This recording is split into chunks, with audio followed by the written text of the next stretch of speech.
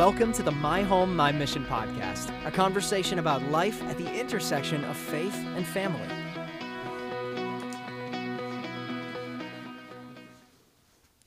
Hey guys, welcome back to the My Home, My Mission podcast. This is episode 59, and I'm Chris, your host, and I'm in studio this morning. It actually is now, I think, with my co-host Jordan. Welcome back to the podcast. Man, it seems like it's been a minute since we've been together. Yep. So, well, Chris, today we were talking about this earlier, and there are so many resources out there today. There are thousands of blog posts. There are all these different social media channels and books and Bible studies and all these kinds of things, and they all say seems like different things. mm-hmm. Yep. So, how do we deal with that? How do we deal with knowing what's good, what's a good resource, how do we discern the difference between something that's biblical, something that's not, something we should take in, something we shouldn't? Man, that's such a great question, I think. In fact, I've written an article about this that's going to pop up on my website real soon.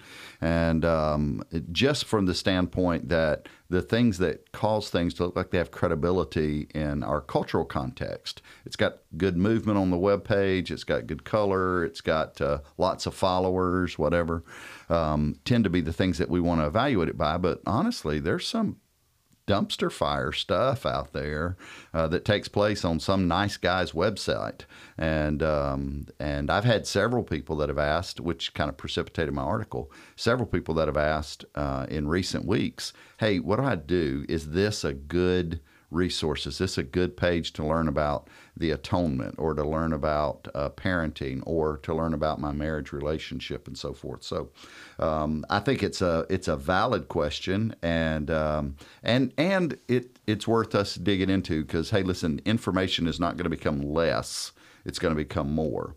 So I think we can say, first of all, that the old ways of vetting information really have changed. So it used to be you would look if a guy went out on his copy machine and he made copies of all of his great ideas, and then put a couple of those brass, remember the little brass things that you'd stick in the holes of your loose leaf paper, and you'd fold the feet back on the brads, other side? yeah. Yeah, brads, okay. Yeah. And you'd do those, and they were brass when I was in school, back when we walked uphill. Anyway, so you do that, and then you'd read that, you'd go, well, that's less credible than an encyclopedia that's bound, that came from a reputable publisher or something. So those ways are out, because anybody with a camera, a web camera, or a cell phone can record video, they can record audio, they can publish to the internet. So we can't do it that particular way. And honestly, you can't even really take churches, if you will, churches away and say, hey, this church, it's a church, so that must make it credible, because church means so many different things in our cultural context. So I think I've given a lot of reasons why not to trust everything. So the how-to, I think, probably comes just as we do a little bit of homework. Am I missing anything on the why not to trust just everything that comes in front of you think? I don't think so. We live in an age now where things that are not credible can look credible. Yeah. So I mean, this is a time when people can make their own logos and make things look great, make things sound great. Everything's just available and affordable. Yeah. So it's easy to make stuff look good. Yeah. And it's not like the Bible's out of date or anything on this stuff right here. Proverbs 18:17 says that the first thing that you hear seems like it makes sense till you hear the other side of it. Now, that's the New Chris paraphrase, but that's the bottom line on it. And we're called to be more discerning than that. So like Paul to the about the Bereans in Acts 17 and 11, where he said that they proved themselves to be more trustworthy than others because they searched the scriptures in order to verify the things they heard even in the church messages, the preached message, to see which of those were true. So those aspects are there, and it prompts you and I to maybe be more intentional about the information that we allow, not just in our home or in our kids' lives, if you will, but also even into our own mind and heart. So here's one of the things I do, Jordan. I don't know if you do this when you're reading books or resources or whatever, but I like to read the introduction. Mm-hmm. So if I'm reading a book, I'm going to open it up. I'm reading the intro because I want to hear from the author where are you going to go? Usually the author will tell you in the introduction, here's the thing I'm trying to prove, or here's the place I'm coming from, here's the idea that I have, and I'm just going to expound on over the next 100, 200, 300 pages. So I read the introduction. Do you read it or skip over it? I read it. Do you? Yeah. Well, so back when I was in school, when I was in seminary, I would skip over as much as I could. But now when I read a book, I want to make it count. So yeah, I read it. Yeah, and I think the author, they tip their hands, and that's important, and it's intentional. They want you to see in the introduction, here's what it is I'm trying to do. So I thought you were flipping. Jordan in studio, you can't see it. He was flipping into a book, and I thought he was going to lay some hot stuff on us. No, I was looking to see, did I read the introduction to this book that's laying right here? I was trying to remember because I have skipped them before if I already know what's going on. Sometimes the introduction is another author that's just vouching for the book, but that says a lot. You'll get an endorsement or something like that. That's right. So the other thing I'd like to do is when I hear about an author or I'm looking at a book and it's somebody I'm unfamiliar with, I'm going to go read about them on the internet. So that's the crazy thing, is that you can find anyone on the internet. And if I read, hey, John Smith just wrote this new book on systematic theology, or on this new perspective on the atonement of Christ, I want to go see, who is this guy? Does he teach anywhere? Does he have any academic training? Has he studied? Or is he a guy in the basement of his mom's house who couldn't get another job, and then he decided to write a book, self-publish it, and then created a YouTube channel where he talks about it? So I'm going to go research the author. I want to know background. Who is he? How was he trained, or she? What's their perspective? Do they have any credibility in the subject, either by way of story, narrative, training, education, perspective? Hey, listen, you don't have to have a long resume, or what we would say in the teaching circles, a CV, resume in a normal job circle or what have you. You don't have to have a long resume to have a great idea. But I want to know if this guy, if he's written 50 books on something and I've just been in the shadows, man, I want to know that going into it, because I'm going to trust.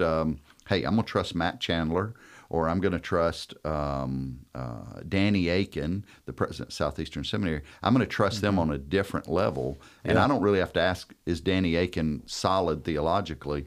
I've got a half dozen of his books on my shelf, and I know he is. So yeah, and a lot of times you'll have recommendations in the front few pages of the book that, people that you know and trust and are credible, if they put their name on it, then that helps you to kind of understand that they may have a little bit more credibility. If you see somebody's name, like you see Donald Whitney on there, you see Al Mohler on there, somebody who you respect and you already know, then that helps too.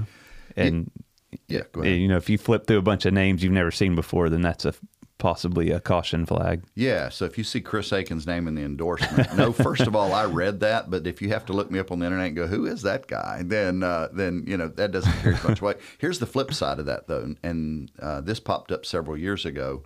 There were some books that came out, had some goofy doctrine in there, and then somebody flipped to the endorsement page, and they said, well, look, this thing was endorsed by half a dozen people who later had to come out and say, well, I didn't actually read it. I had a pre-read of the manuscript and all. Now, you're not going to find that with an Al Mohler. You're not going to find that with Donald Whitney and so forth. But you might find that with another popular name. So I'm just going to make up name. But if there's a popular preacher out there who you know his name because he's got a YouTube channel and 10 million followers, just because he endorsed it doesn't necessarily mean he read it. You want to make sure that it's somebody that you trust them from a scholarly level if you're talking about a book or what have you.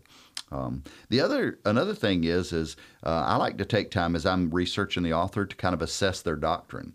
So I know that sounds kind of weird, and you'd have to be a total Bible nerd to do that, but I'm not going to pay a lot of attention on doctrine of atonement from someone who believes that you can lose your salvation or that you're working your way to heaven. So if a guy comes from a church tradition that's maybe different than mine, it doesn't mean I won't read him. I'll read him, but I'll read him critically. But if I'm going to learn about, say, the doctrine of baptism, and I'm going to place my stake in there. I'm going to put it in front of my kids. Here's what I want you to know about baptism. I'm not grabbing typically someone who comes out of the Pentecostal tradition or the Methodist tradition. I'm even hesitant about pulling out, this is going to throw some of my Reformed friends off, I'm hesitant about pulling out covenant baptism guys out there that say, hey, you're saved until you prove yourself not, like Lutheranism, kind of a cornerstone of the Lutheran faith. So I'm going to look for things like that, and I'm going to try to assess their doctrine. Again, I still read those things. It's kind of a job hazard, but I'm reading them from a standpoint of critical nature. I believe you can learn something from everyone, but I want to know if I should trust this person fairly wholesale before I get into it or not before I get in there. What about you? Yeah, I agree totally. Some of my favorite authors and even preachers that I've listened to that are even long gone now, I have different theological positions than them. And so, somebody even like R.C. Sproul, who I really respect and I like his writing, all that, but we have a different position on baptism. Yeah.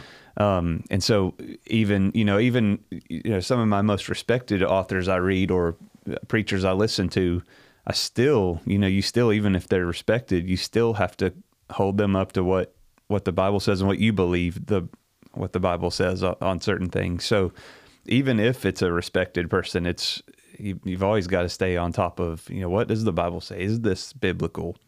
Yeah.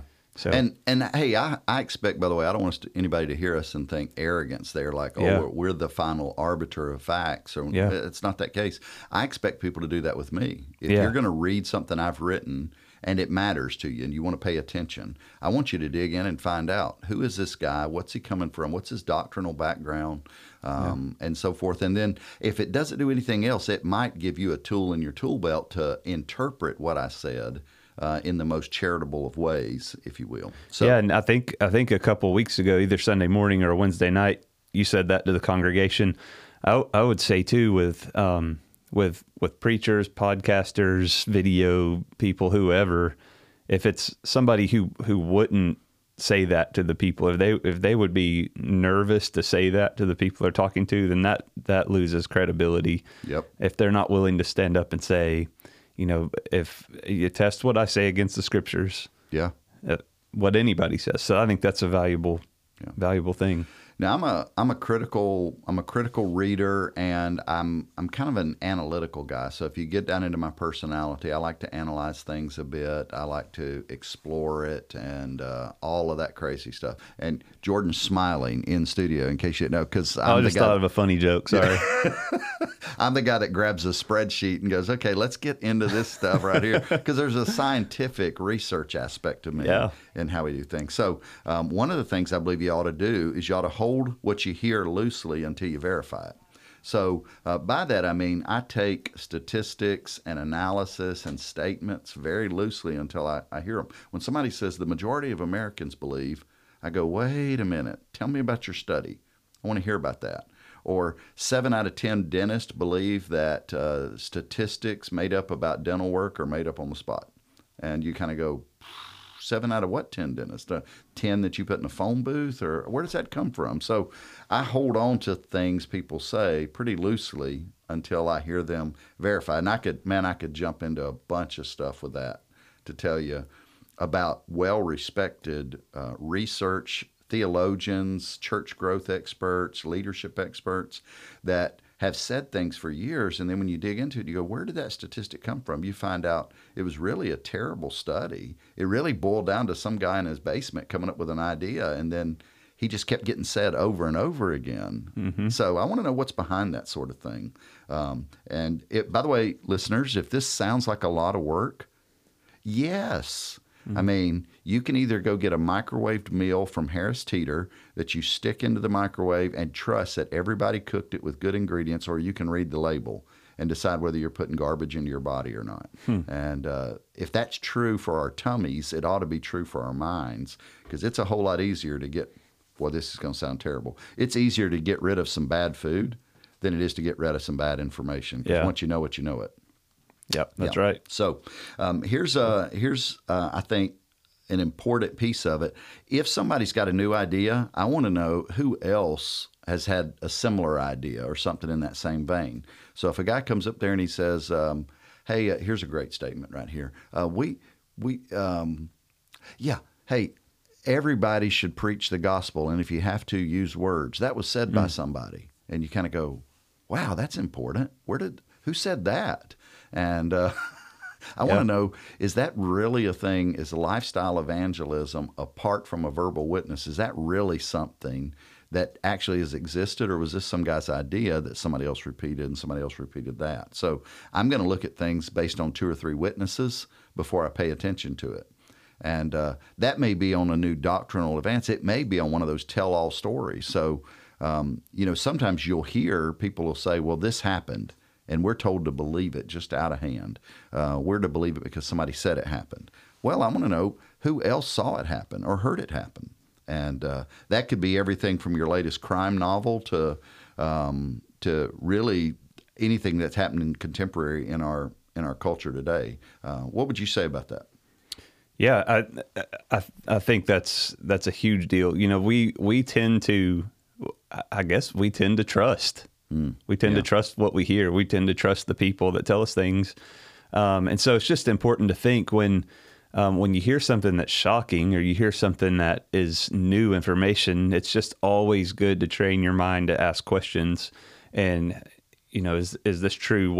How do I know this is true? And so that's just a good practice all the way around. Yeah. I don't want to sound like a preacher, but here's another thing you ought to do. You're a preacher. I am a preacher, so maybe I'll change my voice. No, you ought to pray. I mean, here's the deal. The Bible says that if any of you lacks wisdom, let him ask of God, who gives generously to all who ask, but let him ask with faith, not doubting.